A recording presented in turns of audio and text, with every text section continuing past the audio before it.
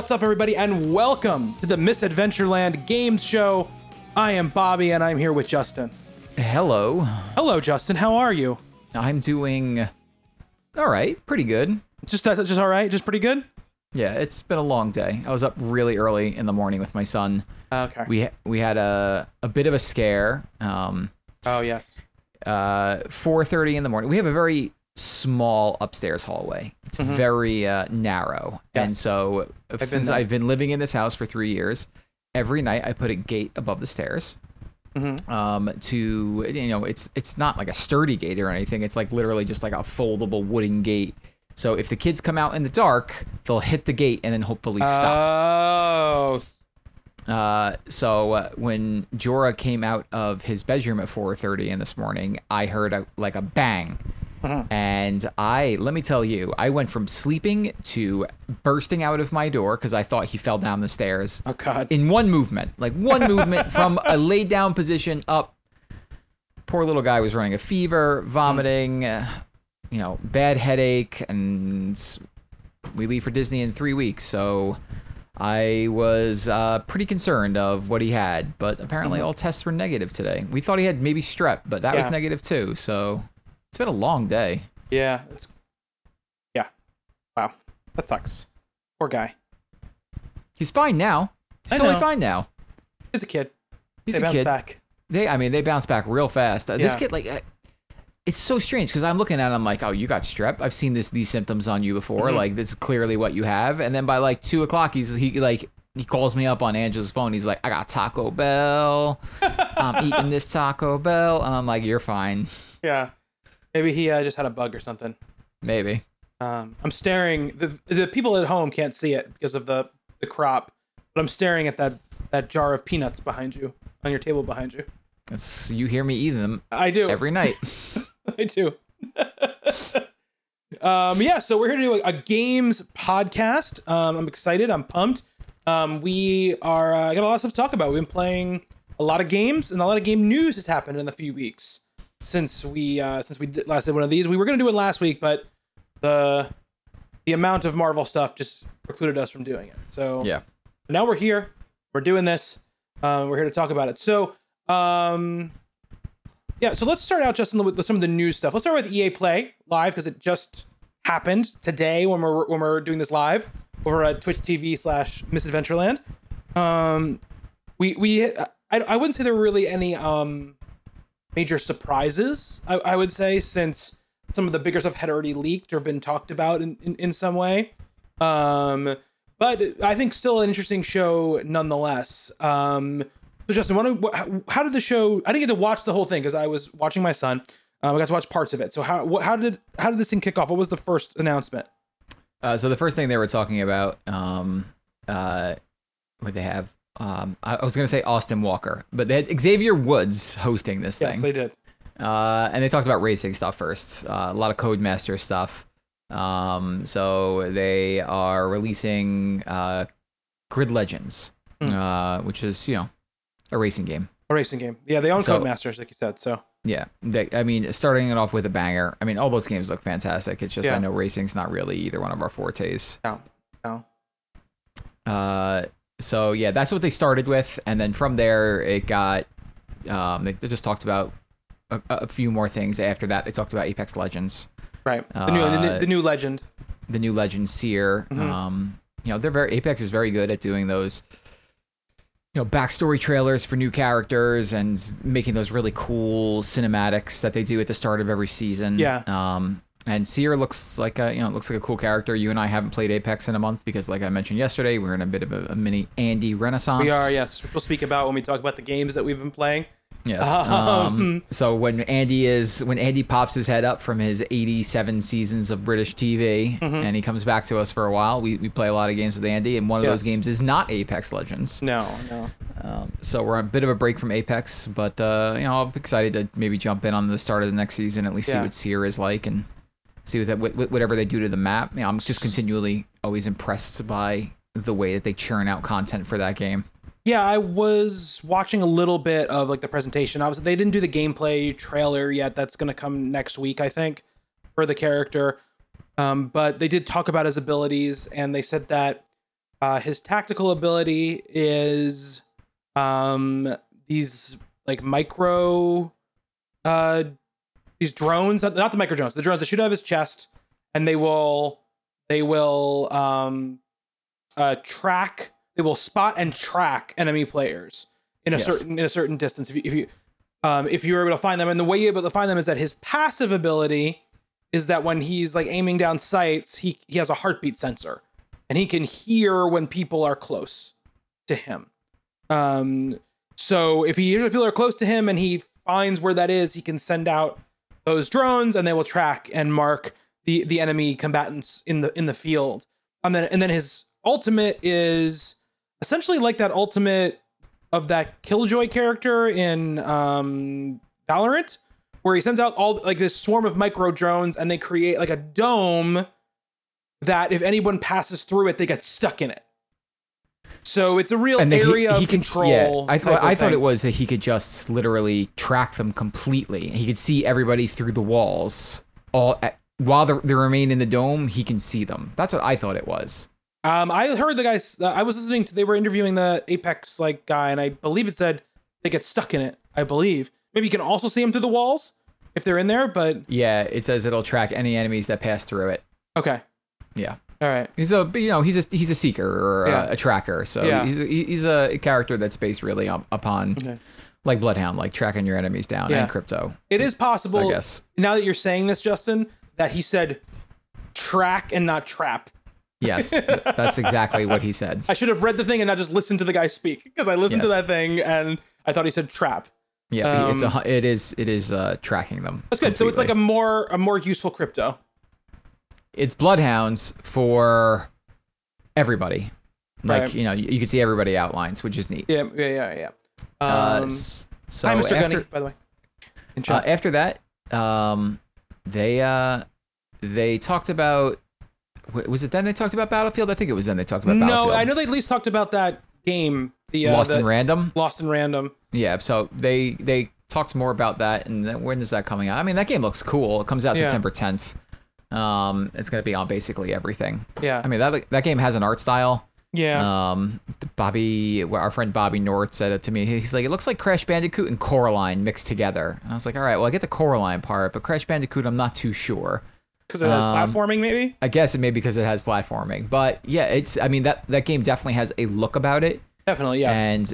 And for sure. It's going to give somebody nightmares. Probably me. I feel like a lot of these EA original games like have this sort of like, not this art style, because art style is very unique, but this sort of vibe, this like, kind of creepy, like that game Fee. What was that game that came out? Faye. Like this, even like what's it called? It Takes Two. Takes Two. Like they all have like a particular thing. I'm obviously not Unravel, which is very, very cute. And then they mentioned another EA original game. They talked about Knockout City for some like new content for new season for Knockout City. And this was the point where I believe Andy texted us and said, "How long is this thing?" Yeah. And I said in the chat, I said, EA's presentation is always like 80% of stuff that we already know about, that we know is coming or is even out, because they just don't publish that many games right now. Yeah. So there's only so much they can talk about. But then they got to the good stuff. Mm-hmm. And so they talked about Battlefield 2042 and the modes that will be in that game. Yeah. So we already know about the regular Battlefield modes, the standard multiplayer, whether that's Conquest or Domination or whatever, that's going to be in the game.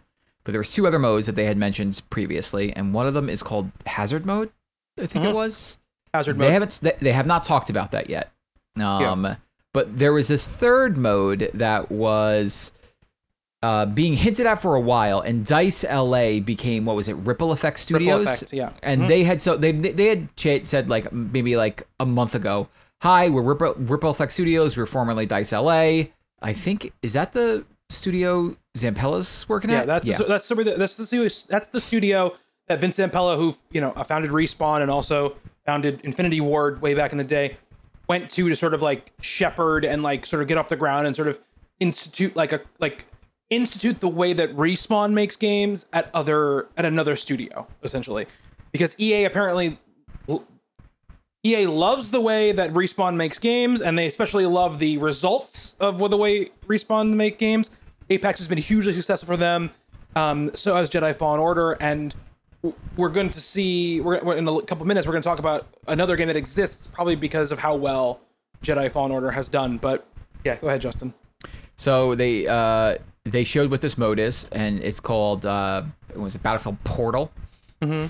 And months ago, or when Battlefield 2042 was being like teased heavily. Yeah. You know, you had talked to me about these like these things that you were hearing about the game. Mm-hmm. You know, about like maybe something about maybe like ripples in time, and time I was travel like, you know, yeah. we had like just had this like just geeky conversation where like, how awesome would it be if you're fighting and like part of the fight you're using 24 like, you know, like World War II weapons, and part of the fight you're using more futuristic weapons. Yeah. And like these like ripples in time kept happening. That wasn't the case. No. But then they introduced this mode, which takes some of those ideas and throws it together. So basically, it's a sandbox mode, but it might be the most in-depth sandbox mode I've ever seen. Yeah. And so what it's doing is it's taking 2 maps from Battlefield 1942, Battlefield Bad Company 2, Battlefield 3,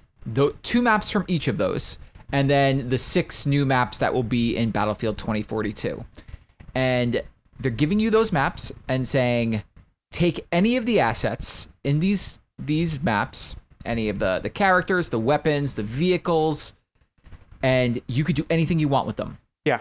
You can, and they were showing this, like they had a mode where you were seeing soldiers from 1942 fighting against soldiers from 2042, or they were taking the medics from Battlefield 3, and they were having a knife fight between World War II soldiers and then the paddles from a defibrillator from Battlefield 3 soldiers. And you can create any mode you want. It's all custom. You can make it where, and they showed some of these custom games where you can have like maybe a squad of 6 2042 soldiers against 30 World War II Battlefield 1942 soldiers, and see like who comes out on top of that. Yeah. You can change time to kill. You can make it health regeneration upon kill. You can make the players faster. They're giving you, and they said this in the video, they're giving you the toolkit that as developers they previously only ever had. Yeah. So they even showed like this open thing. Yeah, I mean they showed the screenshot of like logic puzzling, basically like logic framing of systems.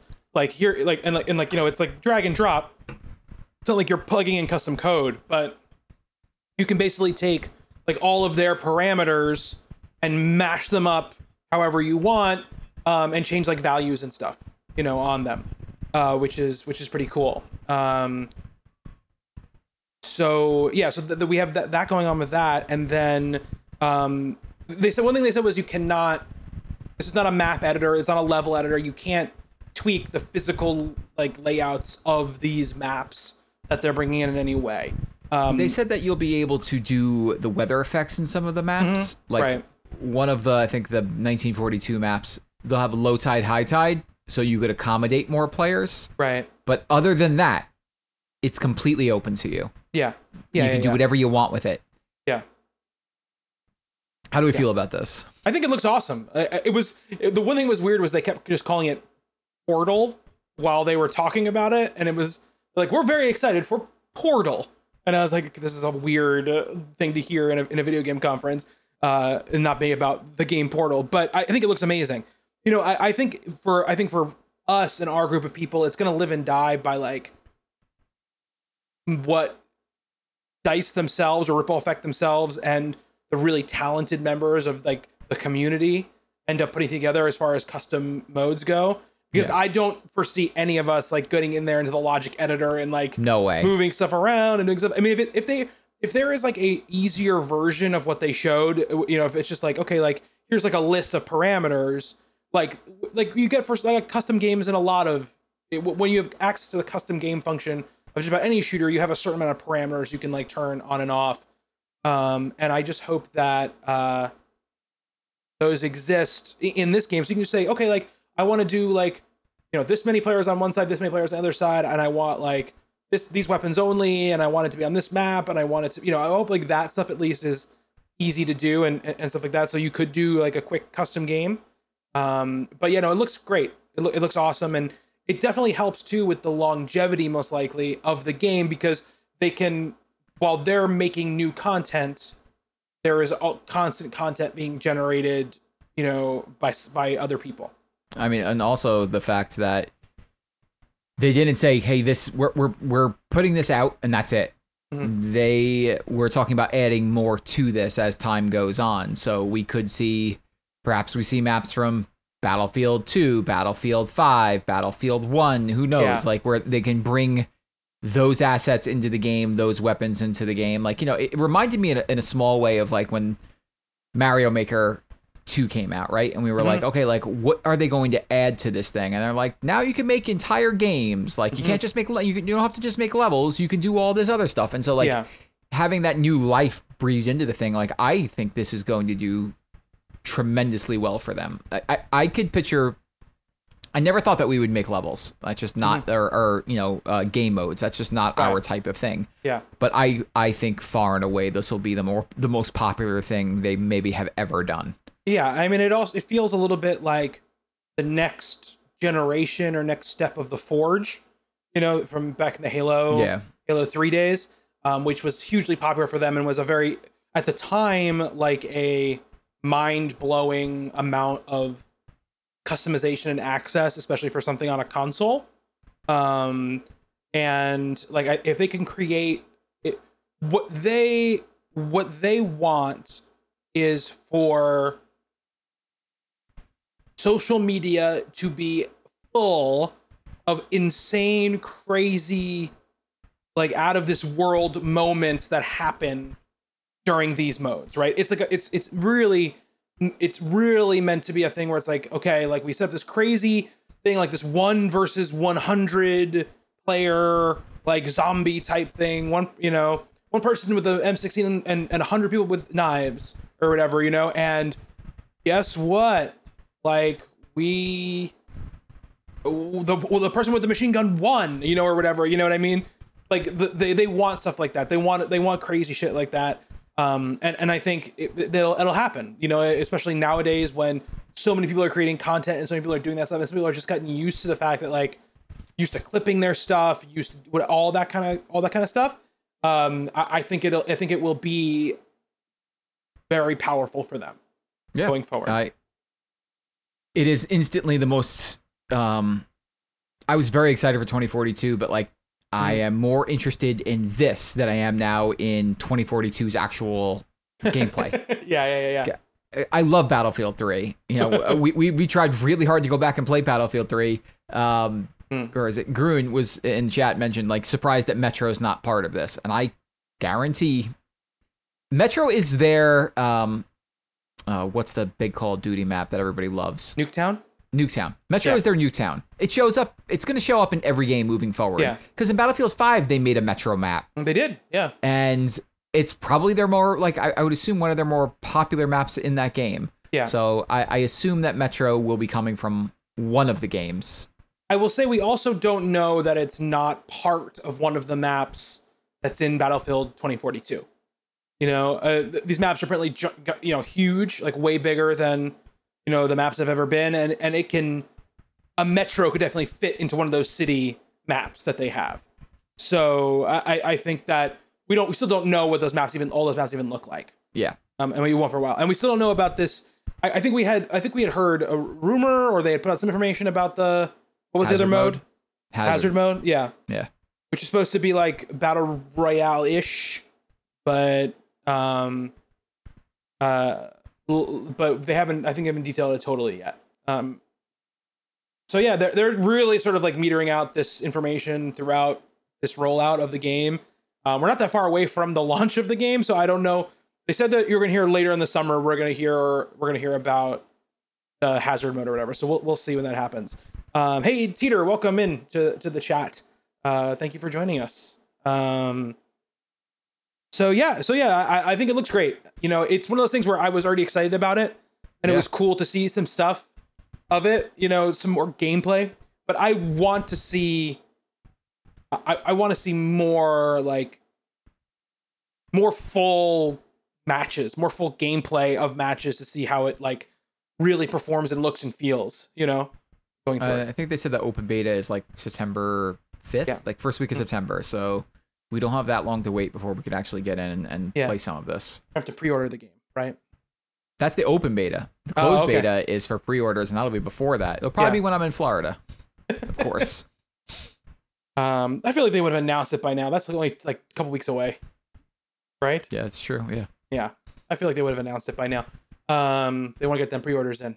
So yeah, and then they closed out the day with a Dead Space. Surprise. If you haven't paid attention to the internet, a definite surprise. If not, if you had a couple weeks ago, we knew this was happening. It's EA Motive, who is remaking the original Dead Space game, but with elements of some of the other games, like reincorporated into it. And I don't think they were clear about like, does that mean story or does that just mean like some gameplay refinements or... I had seen that they were talking about taking a pass at some of the characters, like perhaps changing some of the things in the game character-wise. Mm-hmm. So it makes me think maybe a bit of like the Final Fantasy VII remake. Just like it's still the same story, but do the things change? Mm-hmm. Does any of the story elements change at all? But like kind of has the spirit of the first game? Right, yeah.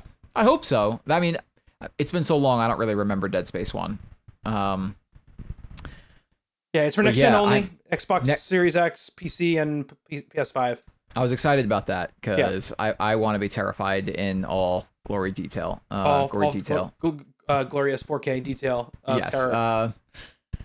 But yeah, I mean, we like Dead Space, and Dead Space. I was excited to finally see this get out there. I mean, Jeff Grubb says that he heard the game looks really good, and that we should hear more about it. He said soon, and then later clarified that soon meant before the end of the year we would hear more about it. Yeah, I wonder how far along it is. My guess is if they're showing it today, that it's maybe a holiday next year thing. That would be my guess. Makes sense. They tend to be a little bit gun shy nowadays about showing games that too early because they've had some very bad results from doing that. Yeah. Yeah. I mean, look, Dead Space is one of my favorite franchises. Dead Space 2 is one of my favorite games of all time. And I'm very excited to see what it is. It's great. You know, I would say like I played like a couple hours of the original Dead Space like last Halloween or whatever on stream. And I remember that, yeah. It still holds up like pretty well. Like it obviously doesn't look like a new game anymore. But I almost would have rathered them, I guess, do a new game, I guess, than just a remake of the original game. But I guess then you can't really do Isaac, and then you kind of miss the, because there are two reasons they're probably doing this, right? One, Jedi Fallen Order sold extremely well, and it showed them that like single player story driven campaign games can be big sellers. And for EA, that hadn't been the case for a while, you know, for them. Both they hadn't focused on it, and when they did, they got kind of burned, right? Like when they made that new Mirror's Edge game, that it seemed like if you paid attention to the internet, it was gonna blow the doors off. It didn't sell any better, or maybe sold worse than the original Mirror's Edge. So they kind of got gun shy about it, but Jedi Fallen Order, and then I think also the success of those Resident Evil remakes, I think also kind of made them go like, okay, like there's an appetite for these type of games, both in a horror way and in a single player way. And I think Dead Space did, you know, they made 3 Dead Space games, and they did well, but they never were in that era. That was full on that era of time where like, if you weren't selling, you know, 15 million copies for one of these companies, your game was considered like a failure or needed to be reworked, or you needed to do whatever to it, which is what led to Dead Space 3 having co-op and like an item store or whatever in it. I forgot about that. Yeah. You know, so you know, it was one of the things where like a TV show that everyone like loves but doesn't get high ratings, and they keep trying to tweak it to get like the mass audience to like it. This is what they did with Dead Space. But now we've gotten it far along enough from Dead Space where there are people like us who were, you know, like, you know, still already adults, but not like, you know, who enjoyed it, but also like probably a bunch of people who are way younger than us who played it when it first came out, who now it's like, it's their Resident Evil, or it's like crystallized in their mind as like, this is what a horror game is supposed to be, or whatever. So they have so much goodwill behind what that game is, you know, that I think at this point it makes a ton of sense for them to bring it back. Just call it Dead Space and do that. I mean, nothing's stopping them from making this first game and then going off script in the second game. No, of course not. Of course not. And I would rather even if they, yeah, and I agree. Like, I don't remember a lot about the original Dead Space. I barely remember a lot about Dead Space, period. There are moments that I remember, but I can't remember the beat for beat story of it. But I would rather them maybe make one in the spirit of the first game and go in a different direction completely. But again, even if they kind of stick to script for the first game, it gives them, I mean, they could do whatever they want after that if it's successful. Yeah. I will never in my life forget that scene in Dead Space 2 at the beginning, like the eyeball thing. Like when you're... That's at the end. That's at the ends. No. That's the very beginning of Dead Space 2. You're strapped in the chair. And you have to do the eye thing, right? Yeah, that's the very beginning. I thought that was the very end of I thought that was the very end of the game in Dead Space, because he has to do that to go fight the monster. No. At the beginning of Dead Space 2, we're probably talking about different things. He's strapped to that chair. He's been he's not captured, but he's like a patient. And like they're gonna experiment on him. They're trying to figure out like what's going on with him. And like he's like basically like this doctor's in front of him, and then like one of the things like basically kills the doctor when it's like right in front of your face or whatever. Oh, it's like, okay. We're talking about, yeah. We're talking about different things. Yeah, talking about different things. I was thinking the end of Dead Space 2, where he's in the machine and you have to get the needle above your eye and then drill into your own eye. No. Dead Space 2 is a very good game. It was like the right mix, because like that was another thing where the stuff that they messed with Dead Space, I ended up liking, which is they kind of like, you can track the history of Dead Space by what games were popular when Dead Space was coming out, because Dead Space 2 has like a lot of Uncharted like vibes in it, like a lot of like the whole ship is falling apart and I'm like I'm holding on by one hand and the handhold's breaking and I'm and he would get through these things and then make some sort of like odd quip or whatever when it was done, which is funny because he didn't speak in the first game at all. Yeah, I know. But I love Dead Space 2 to death. So I'm very excited to see what this is. And you know, EA Motive hasn't had the best record of getting games out the door. They've had a lot of Star Wars stuff sort of like given to them and taken off their plate. What was the last Star Wars thing that was taken away from them? They were doing. They were helping on that Ragtag. Ragtag game, and then when it got taken away, it got given to them, and they prototyped something that was supposed to be the next game. Then that got canned. Then they did do the story and stuff for Squadrons. Okay. I don't know if they might have been full dev on Squadrons. I don't want to speak out of turn on that one, but so they're now doing this. And we'll see. We had a question actually from Groon in our Discord asking, what other EA title from the PS3 era would you like to see return as a remake? Well, let me do a quick little research here. EA titles. EA titles in the PS3 era. Yeah. Let's do it together. List of Electronic Arts games, 2000 to 2009. So let's go down a little bit. Let's see here. When would be the PS3 era went till... No, wait, the PS3 era went to 2000 and... Yeah, I just typed into Wikipedia, yeah. Right? So hang on. Here we go. PS3 video games from EA's official site. Okay. Let's hear about it. All right. I'm gonna not talk about the sports franchise. I'm looking at it too. Okay. Garden Warfare is still around. Garden Warfare's Battlefield's still still around. around. Need for Speed is still around. Dragon Age is coming back. Army of Two, buddies. Let's Oh, go. let's do it. Army of Two. Let's go. I would have always said I would have always said Dead Space. Yeah, Dead Space would but always have been the one. They're doing that. Okay. They're doing that. Bejeweled, obviously. What about Shank, Justin? I was actually, you know what? I could see Syndicate come back. Syndicate come back. Oh, you know what the answer to this is? SSX. Burnout. Burnout would be. SSX is not an EA franchise. That is a. I am on Electronic Arts page, and SSX is right here. SSX. I thought you said Deus Ex. No, not Deus Ex. Yes, SSX as well would also be great. SSX. Burnout for sure. Now I want to know what else they had. I'm looking through here. There's the problem is they also like. I mean, Skate's coming back. They also like list every DLC that came out for everything. Dante's Inferno, obviously. Yeah, so we're on the same page right now. Famous How many game, expansions Tetris. for Battlefield do they have? They have My goodness. they have a lot of them. The Godfather game. But Burnout, SSX, but I guess SSX was technically came out in the PS3 era. I have a game. But it's not really a franchise. What is it? I don't know why I love this game as much as I did, but I remember getting 1,000 achievement points for it on the 360. The Simpsons game. God, I loved that game. Well, they wouldn't have that license anymore. No, they wouldn't. That would be a Disney game. I need to look at that for a second because I liked that game a lot when it came out. American McGee's Alice. But they made one of those. They made one of those games not that long ago.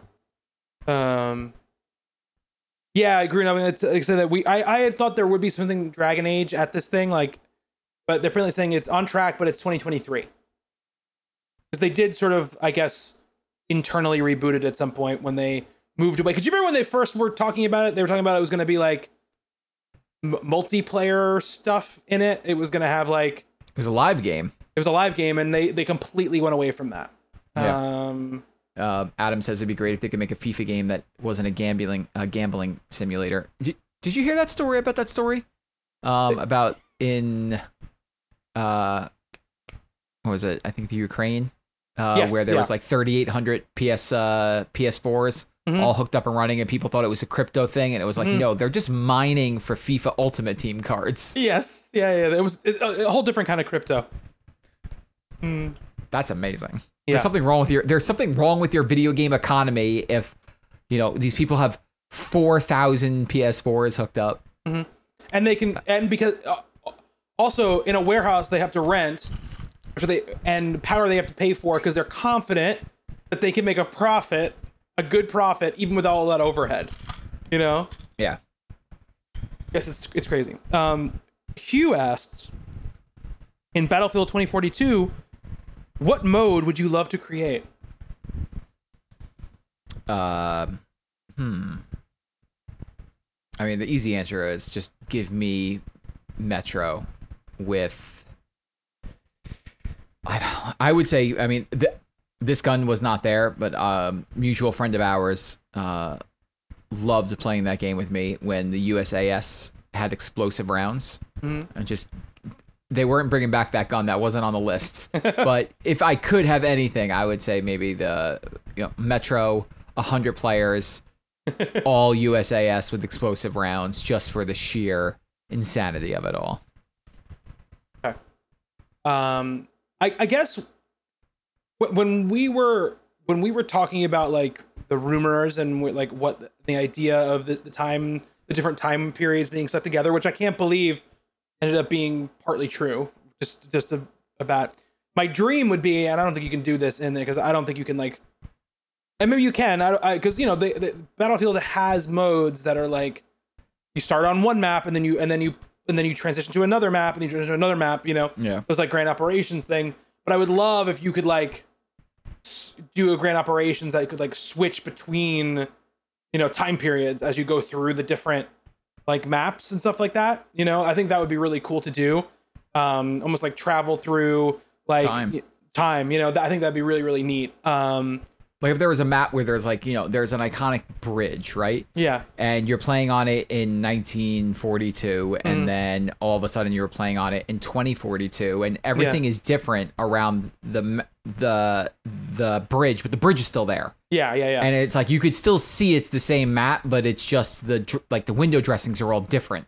Yeah. Like that would have been super awesome. Yeah. And then they have maps, like you said, like something like Metro, which they've done in multiple games. So they have the ability to do that, right? And also with this, they also have the ability to bring back other maps into this like grouping of like maps they have right now, right?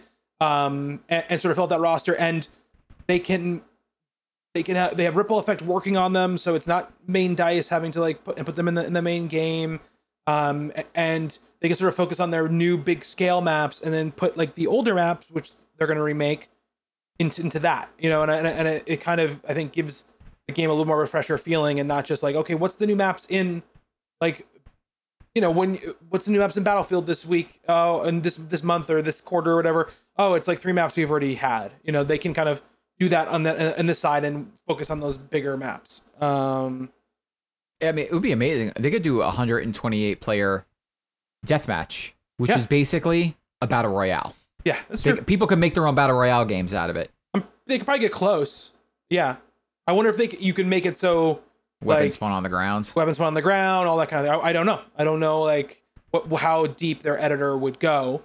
If there is a battle royale in the making for Battlefield 2042, you would imagine those possibilities would be in the exist. Editor. Yeah. So, but we'll see. Well, I doubt it's the full like unlocked editor that you would have if you were actually creating the game. But we'll see what happens. So let's talk about the next question. Grun asked 2 questions. He asked that question about EA, and then he asked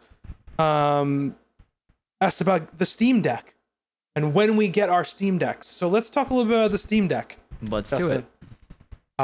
Valve last week confirmed the Steam Deck, which is a handheld PC that comes loaded with SteamOS, and it has 3 models.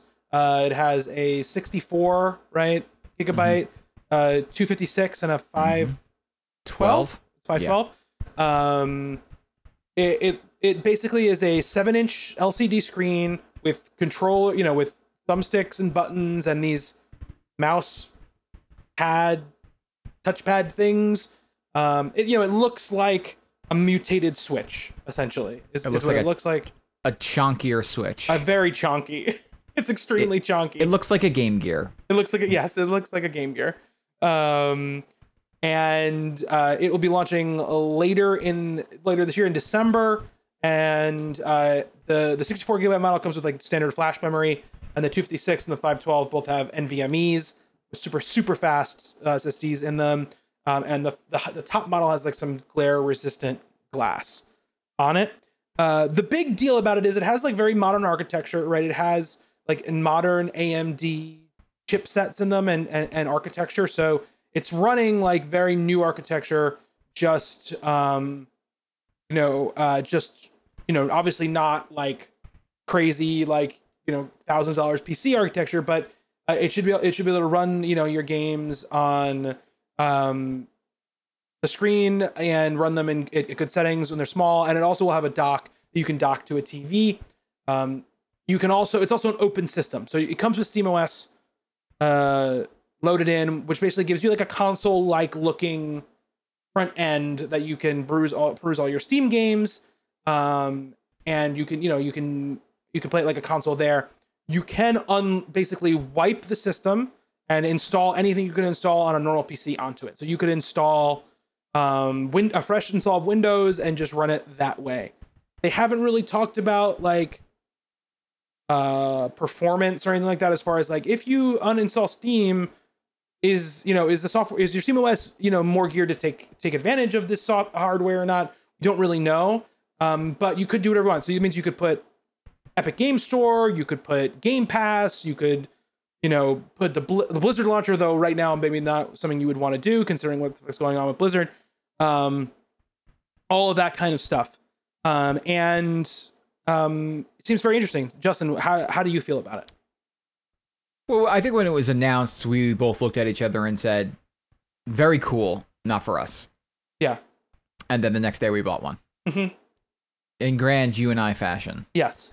So, it's new tech. So I'm instantly interested in owning it because of course I am.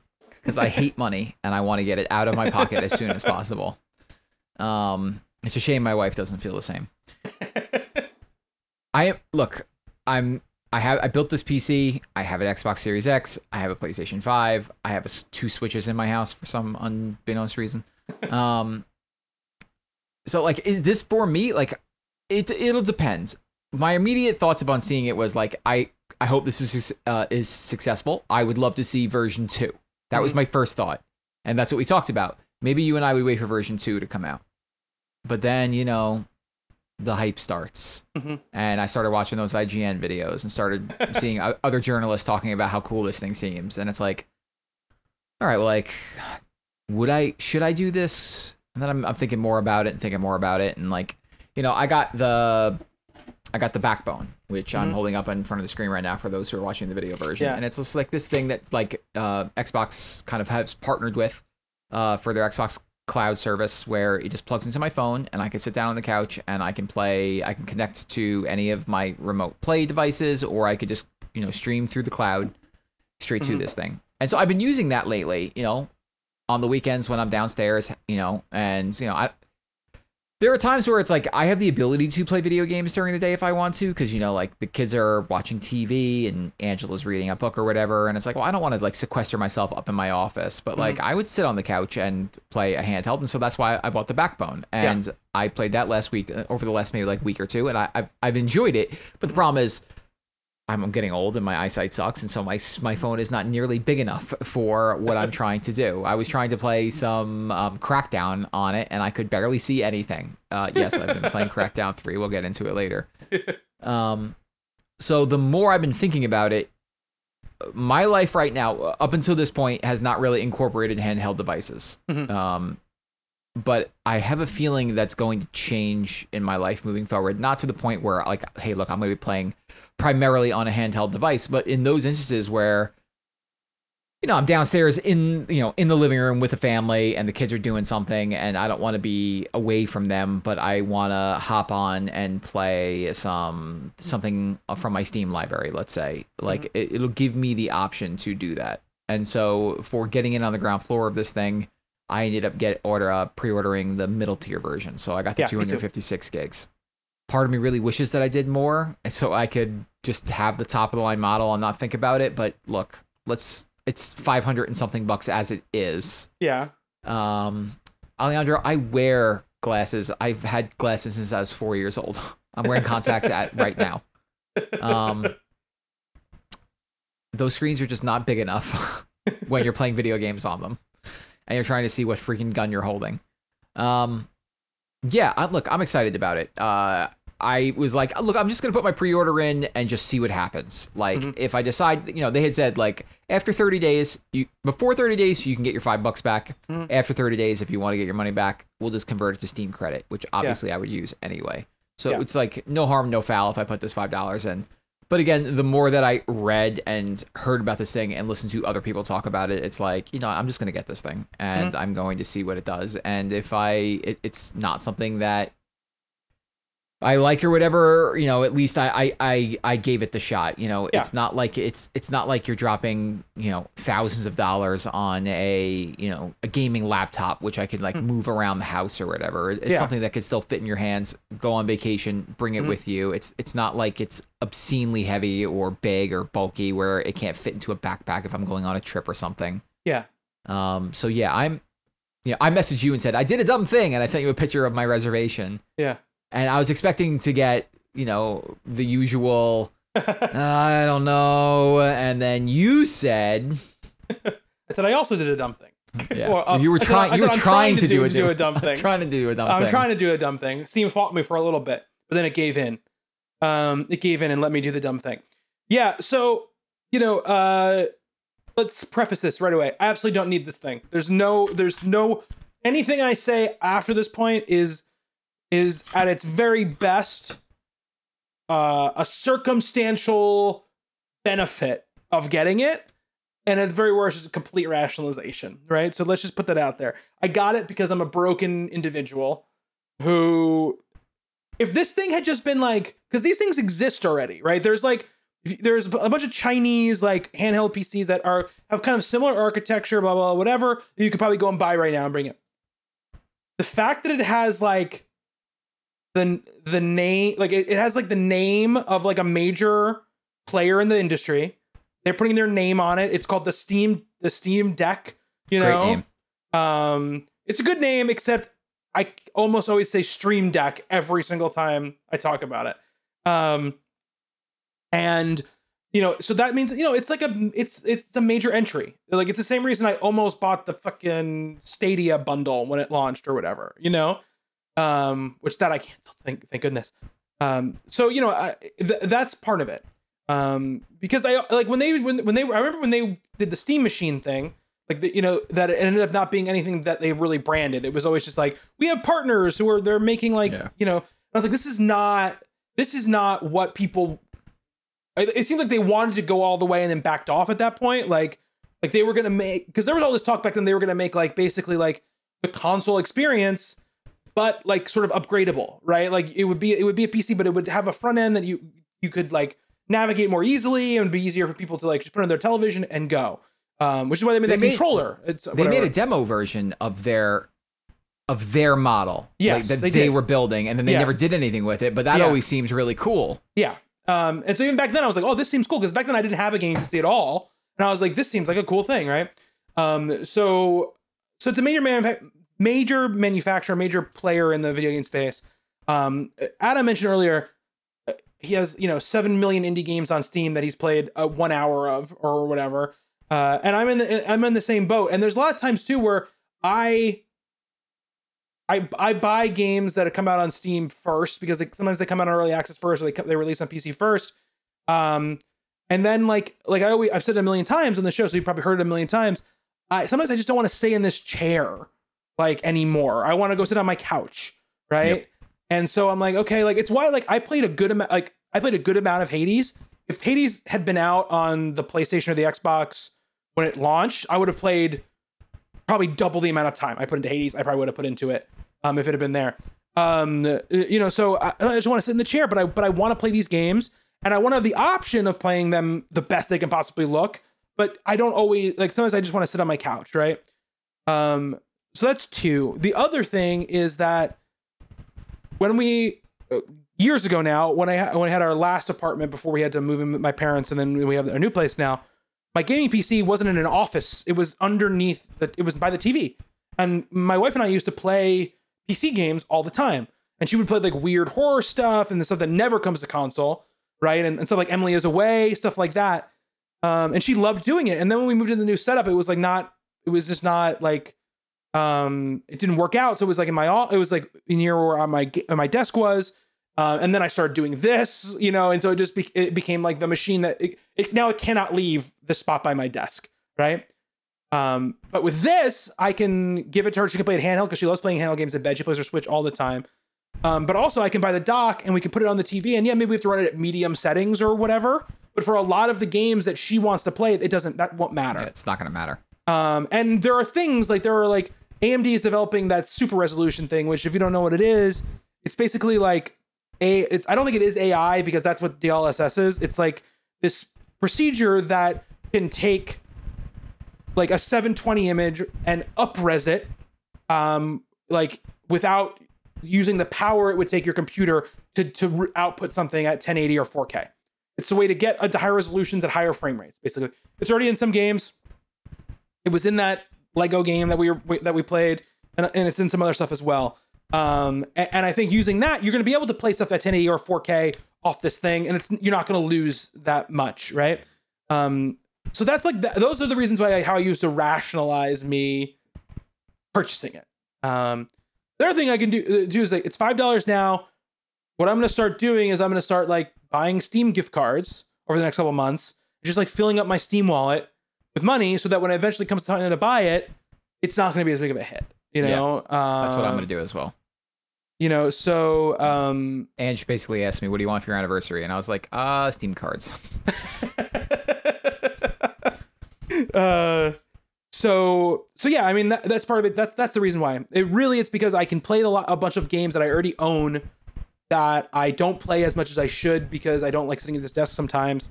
And also, hopefully, it'll help. You know, it'll give my wife some access to the games again that she hasn't had because now I bogart this thing in here. I think we had a question about whether or not we were gonna mess around with the OS. Yeah. So what do you? I think I know the answer. I don't think I know the answer for you, Justin. I'm tempted because I would really love to have Game Pass up and running on this thing. Mm-hmm. It's just another library for me to do it. So you know how what's going to happen is you're going to do it first, and then I'm going to bring mine to you and be like, okay, now do it to mine. Yeah, I was going to say. I want to do it. So here's the thing: we still have we still have at least till December until this thing launches. I want to see if Game Pass, if Microsoft puts like an app basically on Steam, like EA did with EA Play. They did an EA Play app, so basically you can access all your EA Play stuff through Steam. I want to see if Microsoft does a similar thing with Steam, because I think as much as it's a Steam, it's not Microsoft. It's a competitor to Microsoft or whatever. Microsoft is in the business of selling subscriptions to their service, and if this device can get into more people's hands, like, great, that they're gonna want it. If they can say like, look, you can play all of these games on the go on this console, on this handheld thing, I don't think they care that they didn't make it, Yeah. And if they have to give Steam a small, cut of that or whatever, it's just it's the ability to get more people who might not own a PC to be like, oh well, I could do the Ultimate now because I can play the PC games and the console, and because if they install Windows 10 on there, it's like it's just like the Xbox is part of the dashboard. Yeah. Well, that's on Windows 11. Excuse me. Windows 11, which will by the time this comes out, it'll be out. It'll be out. Green had said somewhere that he expects that there will be a little performance hit by scrubbing the OS and installing Windows. I think I'm gonna wait to see until what people say when they do it, because there'll be people who do it days minus 15 or whatever. Like somebody's gonna do it. That's the only reason I would do it. The only reason I would scrub and get rid of SteamOS. It's not like I need this thing to be a portable PC for me. The only reason I would do it is just to get to Game Pass. I mean, it's nice to be able to access Epic Games Store as well. I have stuff on there. It's nice to access all the stores. So, wait till Digital Foundry does their breakdown of performance on it. No, I'm saying before replacing the the OS and stuff like that. When they actually because I don't think they have test hardware yet. They had to go off of the specs of it. Yeah. Because IGN I think is the only one who's really got their hands on it so far, or has published any coverage of it. The Digital Foundry video was bullish enough to make me feel like, okay, at least if they're saying this thing is pretty impressive. Yeah. There's some caveats, some things that they have to see, but they were like, no, this is this is a pretty powerful piece of hardware. Yeah. I mean, the battery life is obviously going to be a thing. Like they said in the video too, it could be it's 2 to 8 hours. Basically, it depends on the kind of game that you're playing. If you're playing, some Control, I'm assuming it's going to suck your battery way faster than if you're playing, Stardew Valley. But they said if you're playing Portal 2 at 60 frames a second, you might get 3 hours out of it or something like that. But if you drop it to 30 frames a second, you might get 4 to 5. Yeah. My main thing is, can it survive a cross country flight? Can I make it to California with this thing on a one battery charge? My guess is no. We'll see. It depends on what game you're playing. Also, I'm sure that you can just plug it into a portable battery and it will keep it charged. Yeah. I mean, I'm not the type of person who has to really worry about battery life for these things, because it's not like I'm ever that far away from an outlet at any time. No. But it seems pretty fucking rad. So it does seem rad. Yeah. And they haven't detailed how much their dock is going to be or whatever yet. The dock is separate. So we'll see. I'll get one. I mean, they also said you can use whatever USB-C dock you want. I'm very curious if you plug it into the Switch dock. It would never fit. It would never fit into the Switch dock. No, I know. It's true. You're very right about that. But I wonder, if you could just take the connection wire, out of the seed and plug it in, what would happen? If it would display it. When is yours coming in? What Q? Is it Q1 2022, it says. Yeah, that was mine as well. And I ordered this thing within 3 minutes of it going out for pre-order. I wonder if they're just being super safe at this point, you know? And I wouldn't be surprised with the amount of people that pre-ordered this thing. That some people, look, the $400 one is I think an interesting kind of entry price. It is. It's good. It kind of puts it in line with battling the Switch. But if you're really going to play games on this thing, I mean, and you can add SD storage. The mid-tier one is the one you're going to get. But that, that $550 price tag or whatever it is going to come knocking in December. And I wonder if some people are going to be like, well, maybe I can wait. Yeah. And some people who are in Q2, Q3 might get bumped up a queue. Yeah, I bet they will. There are some games like, there are caveats, obviously, like Apex Legends right now, Destiny, any game that uses anti-cheat is not going to be, is not currently compatible, but they said they hope by the launch that all these games will be compatible. The thing I'll say too is this runs SteamOS, which is based off Linux. It's not Windows. They use this thing called Proton, which is supposed to, increase compatibility. And apparently they're investing like a huge amount of resources and money into like taking the Proton list of compatible games. And they have been very bullish in saying that almost every game in their library should work by the time the thing launches. Destiny's the one I really want to work. So we'll see. Destiny would be good. That's the thing too. Like we were going to talk about some games, but games like New World, that's like the kind of thing I want to be able to play on that thing. Yeah, because it seems perfect for it. I was sit on the couch while Desmond is like buzzing around me, and I can just I'm just gonna knock out these and if I have to put it down and whatever, who cares? You know what I mean? Like it doesn't matter. So that's the kind of stuff that I hope it does work on there. And a lot of people they want Final Fantasy 14, like all that stuff to work. I mean, look, if you wipe the thing and you install Windows 11 on it, all those sort of caveats go out the window as far as what can work on it, because then everything won't work on it. But if you're going to use the built-in OS, which is nice, it looks like a console OS, so it looks simple and clean and I like simple and clean for my OS. I know you do. My main concern is the save functionality on this thing. It's going to be Steam Cloud. I mean, it'd be my guess. But they were talking about putting it down, putting it into rest mode, and picking it back up on your PC without having to sync saves. Is that they possible? Mentioned they want that to happen. Yeah, they haven't said that it's going to happen. I mean, right now they said it's basically you have to save, quit the game, and let Steam do what it always does when you quit a game, which is it does that little check mark and it tells you that your save is uploaded or whatever. Then you can just go right to your PC and start playing. Yeah. I mean, it would be amazing and magical if they were able to do what you were talking about, which is I put it in rest mode and then I can just pick it up in the other place.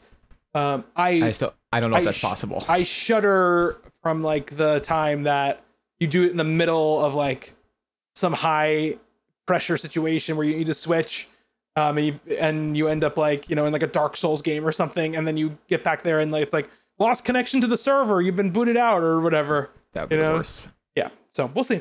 It's exciting. I think it could be a very cool device. I am hoping, this is what I'm hoping for myself, that I get it and I use it past the first 2 weeks of having it. My main fear is that I will get it, I will be hot and heavy on it for 2 weeks, then it will get put on the charger in the corner of the room, and I'll be oh, where's the? And then one day I'll be where's the Steam Deck? I just don't think that's going to be the way it is for you and I moving forward. And I wonder if it's going to be like this for parents who are gamers. Now that they have the option to do this thing, it's if you're there and you're watching your kid, but you can't walk away from your child and go sit into a different room, play a video game, even if the child is completely occupied. For me, that this becomes a more a bigger solution where it's sure. I can continue to I'm not going to play the games that I'm really in love with playing and I want to see on a big screen TV, but for the games like you mentioned, like the New World, like, or Destiny or something like that. If they can get Destiny up and running, it's like, let me knock out my dailies. Let me just do these, like, you know, or let me take a run in a roguelike where it's like, if I die, it doesn't matter, but I'm sitting here, I'm relaxing, I'm doing something that I enjoy, and I'm still within the, you know, I'm with the rest of the family. Yeah, absolutely. It's your, you know, it's your version of reading a book or whatever. Yeah, absolutely. Yeah, totally. And I totally, that I agree with you with, you know, I hope that it ends up being that, you know, for me. You know, but I also do remember, like, it's going to end up being like a video game device, like any video game device I own, which is sometimes I'm going to be playing it a lot and sometimes I'm not going to be playing it at all. And that's the truth of everything that's under that television right now. So I you know, what I'm really excited about, crossing over to devices that I have that I love that I haven't used in a while. Now that I have my new apartment and like a big living room that I can walk around in, I can start really using my Oculus like more. Yeah. Because before I was like in my office and there was a kind of room, but I was always every time I did anything, I was at the very edge of like, anytime I moved at all, it was like, you're on the edge or whatever. And I was always terrified of like punching something. Now I can just like move this chair out of the way, move this coffee table out of the way, and I'll have like a nice good amount of space. Yeah, walk around space to play. So yeah, so that's the Steam Deck. We'll see how it goes. We'll see when more impressions start coming out. I'm interested to talk about it and to see what happens. But what have we been playing now, Justin? Well, there's one big game that you and I have completed, and It's there's true. we each have like a game or so that we've at least started that we want to talk about. What do you want to talk about first? Let's talk about the big game. Let's talk about the game we both played that we played through. Let's talk about Outriders. Let's talk about Outriders. The best, worst video game I think I've ever played. Maybe, yeah. So just so people know, since Justin got his Xbox, we've probably played, I don't know, 95% of our shared game time on the Xbox. To be fair, there's not a lot out on PlayStation right now. There isn't. To be fair, but there are some of the games, like, we all could have played Battlefield 5 on the PlayStation if we wanted to. It was like free. We all have it, you know, but we played it on an Xbox. Here's why I don't think we did, though. The hard drive space on a PlayStation 5 is fucking sacred territory. It's true. It is. I mean, if you're downloading something, we have to get in here and play this. And it was like, if I want to do an update to Apex, I have to delete something else. Like, I know, yeah. I deleted Call of Duty last night. Oh, you did? 106 gigs, no, 130 gigs. I needed to update, fucking have an Apex update because I downloaded Splitgate. I was like, all right, I can't, Call of Duty's gotta go. That's still sitting on my PlayStation hard drive. It's just sitting there. I don't know why we haven't played it in so long. I don't know why. We like it, and we like the game. It's not like we don't like it. Yeah, I'm sure at one point we'll go back to it, but Alejandro also got a Series X. Nice. Oh, nice. Alejandro. Yeah, so we all got we have you and I have Series X's. Andy was playing on an Xbox One X for a while, and I feel like I'm pretty sure we shamed him into getting the Series X. The loading times on Outriders, before we get into the loading times on Outriders went from sometimes minute plus playing with Andy on the last generation console to like I can't even look at my phone and we're already loaded into the next area. But anyway, but let's talk about Outriders. Yes, Justin, I would say that we talked about this on Twitter back and forth a little bit, and we've talked about this a lot, obviously, just together on voice chat. But it's like, for a while, I would say Outriders it always felt good to play. It never stopped feeling good, but it was very, very fun to play. Extremely fun to get into the matches and play the shooty, right? And then everything else around it, the presentation, the story, the characters, the mission structure, everything was just sort of average to bad, right? None ever went above average.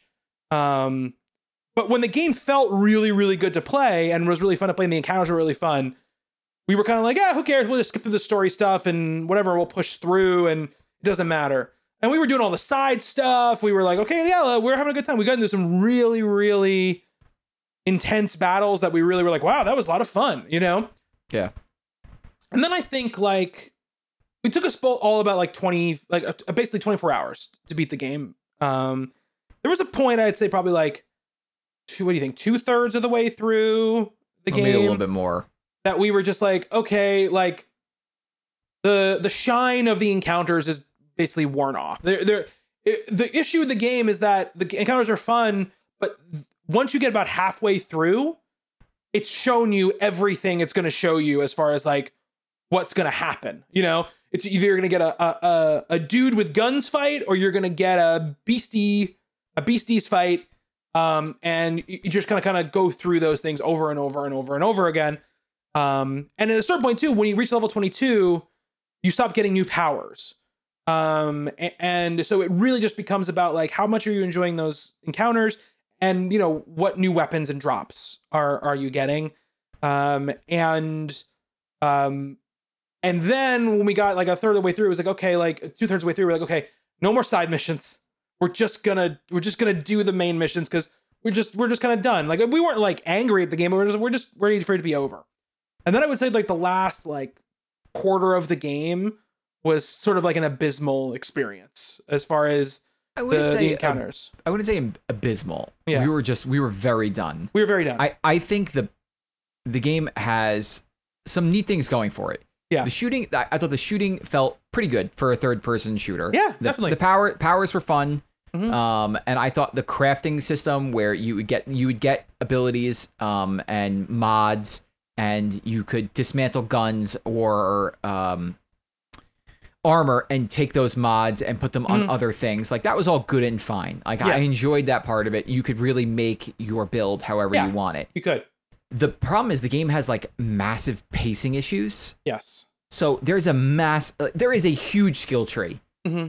There must be 50 different nodes, if not more, that you could pick. And we had spent 24 hours and I couldn't even complete one branch. And now each branch has forking options as well. I didn't even get to, in a straight line, I couldn't even make it to the end of that first branch, where I think there were abilities there that I really wanted to get. Like, my character had a lot of toxic abilities, which poison. But like right near the end of that thing was if you pick this node, you'll do X amount more percentage damage with toxic abilities. And like, cool, now I'll just build my entire character around these toxic skills. And you have like 6 or 7 different skills that you could pick. You know, you could have a turret, you could have a different type of turret, you could have bullets that turn this ability that turns your bullets into toxic bullets. Mm-hmm. And you could really, I was impressed by this part. You could pick a class and really make that class your own. Yeah. And I thought that was pretty cool. Mm-hmm. But the problem is they don't dole out those skill points enough to make the tree. And then you're getting, at the end of the game, look, I love combat. I thought the combat was fine, but there was so much of it. Like, you were basically just going from room to room of enemies that were extremely difficult to kill. Now, what it does is, like the Division, it allows you to ramp up the world tier for better rewards. Yeah. And so we were on world tier 10, and we were cruising, like, no problem. And we got to a boss fight, and it was just like, well, this is impossible. Yeah. Like, we are just we're not equipped enough for this. So we had to drop the world tier. We dropped it back down to 9. I think we beat it on the next run. Yeah, we did. It was a little tight, but we beat it. We bumped the world tier back up and then got right back to 11 all over again. And from there, we went all the way to the end of the game, where we fought the last boss. Just a lot of fights over and over again. Forget about the last boss. It was that fight. Oh, it was the fight before the last boss. The fight before the last boss. That was really the thing where I was just like, okay, like I don't know what this game thinks it is, but this is just not even. It's not even about the difficulty level. It was about the design of the encounter. There was no design to the encounter. It was just you have an arena of space. Let's just toss as many enemies as we possibly can into this arena and now go. Like, and that was it. Like, that was just it. There was no flow to the battle. There was no, none of that. It was just sort of like, and then introduced a new mechanic, which was like these orbs that the boss would throw out that would do damage to you. It's the first time we've ever seen it in the game. It was not explained in any way by the game. It was not like you have to destroy these orbs. All of a sudden, it also in this fight or the fight before this, enemies started being able to heal each other and heal themselves. It just was like, it just started like throwing this stuff at us in a way that was just, it felt like you said the pacing was just crazy off. It was like these are the mechanics that you sort of like introduce along the way, and you build them to make the encounters get more and more progressively difficult and more complicated, leading to like a crescendo of like, here is all of the things you need to do in this game in one fight. Like that's how good end games and boss fights are built.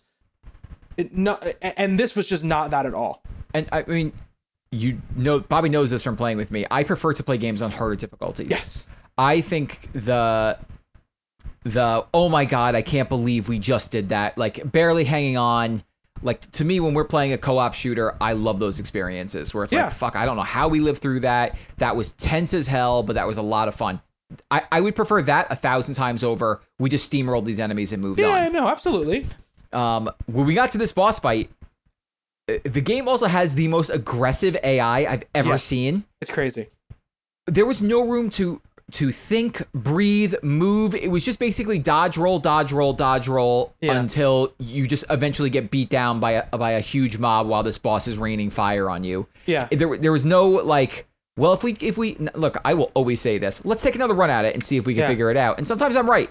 Yeah. I was not right on this one. There was really nothing to figure out. It was just a weird DPS check that up until that point, we had no problem with any enemies in the game. None whatsoever. Yeah, when we got to these two kind of like checkpoints here, it was like, this is weird. Nothing has prepared us for this fight. Yeah. Like usually there's like one or two mini boss characters out there which are really going to take your attention and you're going to have to focus your fire. You can't focus your fire when there's 9 of them. Yeah, exactly. And it felt like there was 9 in the fight with the boss and nothing else. No ads, because for the characters that Bobby and Andy are playing, you have to be able to kill something to heal yourself. Yeah, yeah.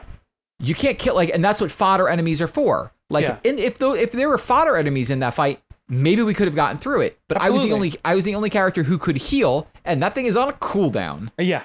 Yeah. And we just couldn't do it. And so we ended up dropping the difficulty to just get past that fight, and we did it on the next run. Like the difficulty of world tiers from, I think it was like 11 back down to 10 was like ridiculous. Like we had no problem with it after that point. We get all the way to the last boss. We're just done at this point. Yeah. And we have the story becomes incomprehensible. It's just a fucking jumbled mess, which look, there's bad, there's good bad, and then there's what the fuck. Yeah. And this story incorporated all of those. There was one moment where you're like, there were moments where we actually laughed out loud in this game because it was the good bad. Yeah. You know, we're you know the scene in Wonder Woman when Diana's going across no man's lands. Mm-hmm. There was a scene like that in this game, and the character is giving like a rallying speech, and you think he's going to say, and we're gonna do it, we're gonna do this, and he stands there and he's like, and we are going to fuck them up. And we just, all of us, just without saying a word, just burst out laughing. It was like one of the funniest things I've ever seen a video game do, because they're doing it completely seriously. Yeah. There's no tongue in cheek. No. It is self-serious, but does not realize what it's doing. Yeah.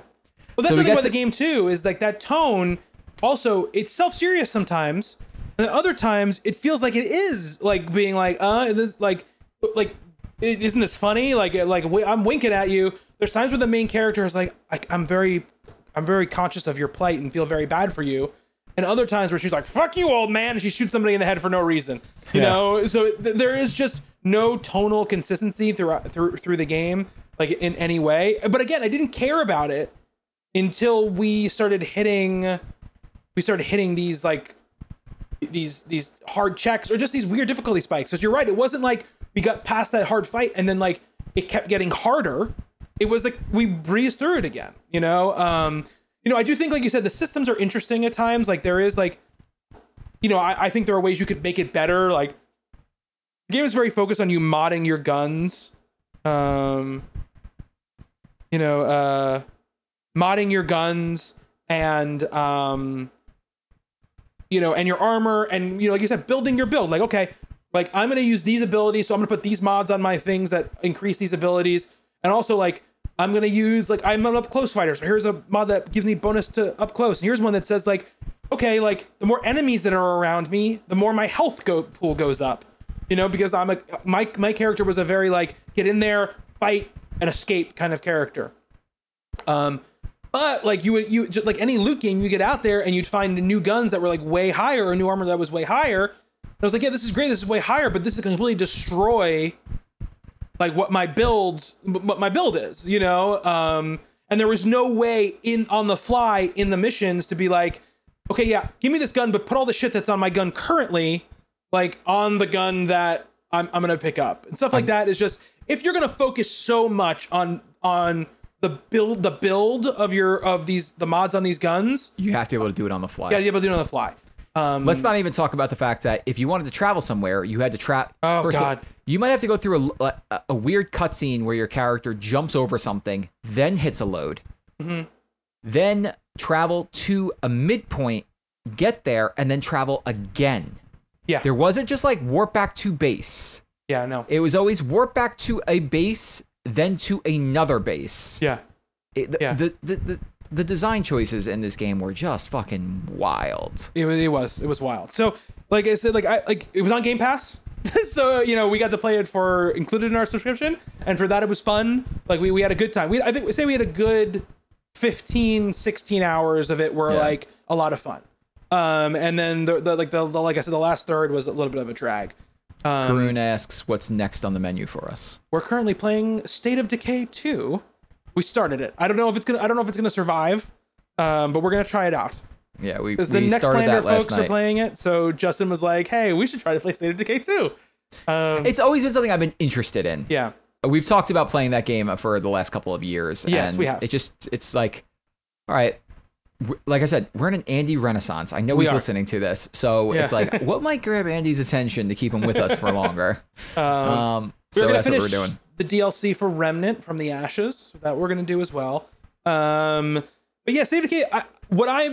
Being someone who played like 8 hours of it or whatever when it launched, I'm sort of interested to see like, because a major component of the game is like management. It's like a management sim, you know. So I'm just kind of interested to see like how we handle that part of it, because we're already in these situations where it's like, oh, like the base is getting destroyed because we don't got enough like materials or whatever, and we're not really thinking like, okay, let's go out and get materials. We're like, let's just go on this mission, and then if we happen to find stuff, great, we'll bring it back, or you know, whatever. And so, you know, there's gonna be a point where like the happiness of our people is gonna matter, and like One of my guys is already dead. you got died right away.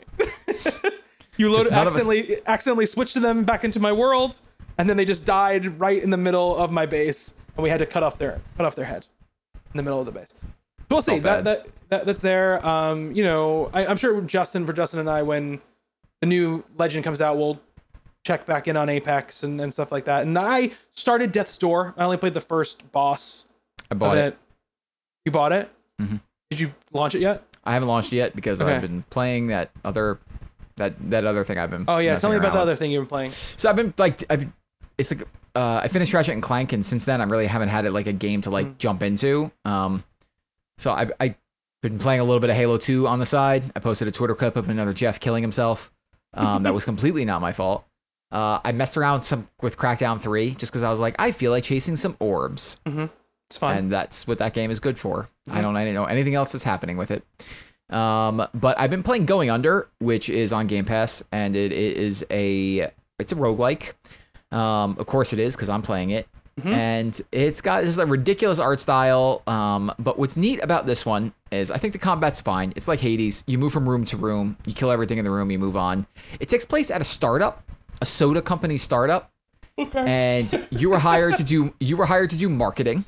Mm-hmm. And when you get there, you find out that the marketing is that you go into the dungeons and kill these monsters that keep coming up from the bottoms of these dungeons. Okay. But the monsters are all built around like weird startup things. Like one of them is based on like cryptocurrency. Mm-hmm. And one of them is built around a dating app, like a Tinder or whatever. And you jump down there and there are like different flavors of monsters, like, you know, all doing business type things, right? You like go down there and you think that you're like the dungeons are going to be like these, like, you know, like fire or caves. And it's like, no, it's just another business down there. And they're fighting, and you could pick up like keyboards and monitors and pencils and like also foam sticky, those sticky finger things you could throw out, or pitchforks, like all types of different weapons. And then there are skills that you could pick up. But what I find really cool about the game is I think the writing is pretty good. It makes fun of all this shit to like the nth degree. You know, like your boss comes in and he's talking about the blockchain, like the power of the blockchain. And then there are literal blocks hanging on chains in these basements that you could punch at people. And it just takes that just bullshit that we hear about all over the place on social media and just like skewers it to a huge degree. And I'm enjoying that aspect of it a lot. So like, I'm sticking, like I said, the combat's fine. It's, you know, it's not like it's anything to write home about, but I think the writing is pretty sharp. And so like, I keep coming back to it to just see where it goes with that. Okay, cool. I restarted the Outer Worlds, 2019 Bethesda Obsidian RPG. I played basically to the end, nearly to the end of the first planet back in 2019 when it first came out. But I at the time it had like bad performance issues like on the Xbox. So I started playing it on my PC. And then at that time it didn't have cross save. So I couldn't bring it over. I don't think still don't think it has cross save. So I was just like, I don't want to sit at the PC and play this. So I dropped it. But I've been in the mood for a game like it. But I didn't want to play like Fallout or anything like that because I'm not gonna spend 100 hours on a game. So, this one you can get through, if you really mainline, you get through it in like 12 hours, if you really mainlined it. I completed a lot of that game and I think I finished it maybe like 30 hours, maybe. Yeah, you can do most of it in like 20 apparently, 25. So I got now through the first planet and I got through the space station or whatever, and I'm on to like the third. Oh, sorry. And then I also went to like one of the side planets, like to do like a big long like side mission where I like there was like a science experiment that had gone wrong. They were trying to like, and mostly you're talking about the going under thing. You're like, oh, it seems like this big epic like monster like experiments going on. Oh my god, what are they trying to make? And it's like toothpaste and like cologne or whatever, you know, because it's that thing. And you know, I'm enjoying it. You know, we were playing Outriders so much and stuff that I kind of, it's been like a week or two since I played it. But I've been really enjoying it, and you know, I haven't really figured out yet. Like I've done everything I can do for Parvati or whatever. I got her date with like the woman on the space station or whatever, and we have to go back to the space station and buy some stuff or something for them. But like I because she's the first companion you get, like I have an investment in her, and like I'm sort of like invested in all the other people I've like gotten. I got the vicar dude, like the priest dude. I've got like the guy who's just randomly was sitting on the dock of the space station when you go back. I got that guy, and then I got the woman I got from like the medical clinic who like her friend was like hiding out because she was like gonna get murdered by the corporation because she squealed a debt, and she came with me. So I've got all these. I got those three people. The vicar, I have some idea, right? Because he's pretty early on. But a bunch of people, I'm like, I don't know. I'm sure it'll some of your like your loyalty missions or whatever will like show themselves as we go along. And you guys are good like combat wise. Like yeah, I'll bring you along. That vicar with that shotgun he has, I used him all the time. That thing was nasty. I'll bring you guys along because you guys have good combat skills. But I don't have any idea about your characters yet or anything like that, you know. And I don't feel like the game really has yet given me like a reason to go like visit them and talk to them and figure out who they are or whatever. But I do what I do in these games all the time, which is I'm fucking maxing out like all the conversation stats and all like the hacking stuff, because I don't want there to be like a conversation option or like a file or something that I can't access because my shit's not high enough. Yeah. The point where I was able to I was able to like skip like a whole giant fight because my persuasion was already at like 50. Like at the point it was like early on in the game, and I was just like, okay, like no, you don't want to fight me. Like I'm just here to look for this thing. And the guy was like, okay, and I just got to walk around and do whatever I wanted. And it's been fun. Like it's scratching that itch for me of those games that I like, but knowing that there is the ending isn't like crazy far in the distance makes it easier for me to just keep going with it. Totally. And sometimes there are conversations where I'm just like, I don't really care about this conversation, and I'll just button. There was one of the characters I just was like, I don't like you. Like I just like never did anything with them. I think it was the kid by the docks. I was like, okay, I'm not feeling anything with you. So, but I got drunk with Parvati, and that was fun. She's a good character. Yeah. It's good. I'm enjoying There's it. one thing about that game that drove me crazy. It's when you talk to somebody, the first option is get off my ship. Yeah, I know. And every time I was like breathing heavily, like make sure you don't choose this option where I banished them from the ship. I don't know why that was like front and center. I'm assuming they would give you like a confirmation screen. I never wanted to find out.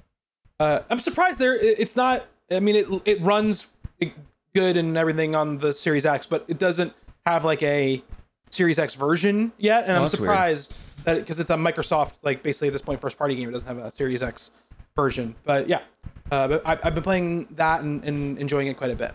Also keep going with Cuphead. Beat the effing dragon. Yeah.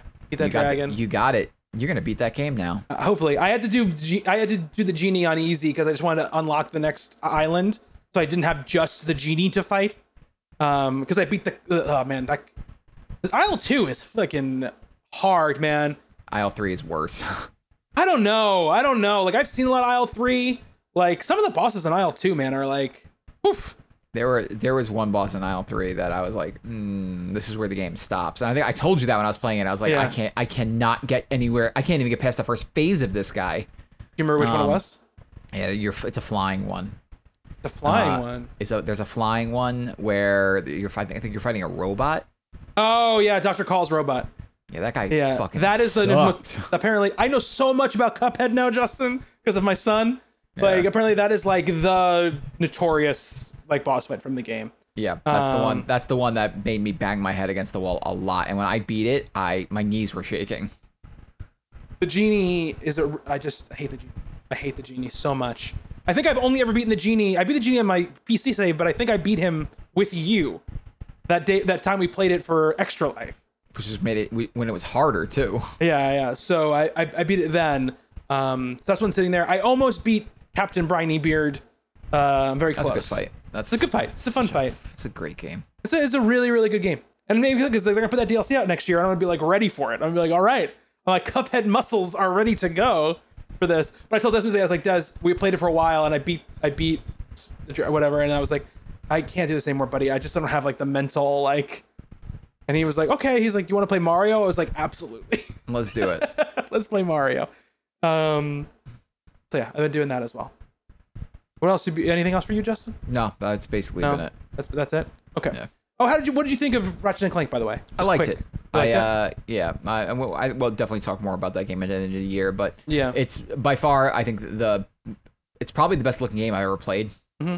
Like hands down. It has, I think, one of my favorite levels I've ever played in a game. Oh wow! But it's there's one level in there that I really, really enjoyed. And we'll talk about that at the end of the year. Oh. But I like the way it wrapped up. I thought maybe it was a little bit too long.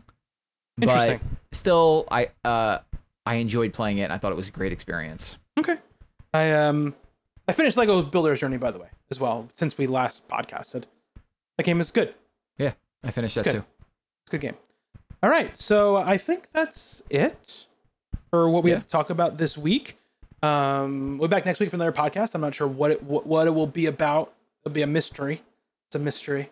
I don't think we have any comic book stuff coming out before next week, right? No, we don't, because What If doesn't start till the 11th. Yeah, in August 11th. And then when are you gone? I am gone the 12th.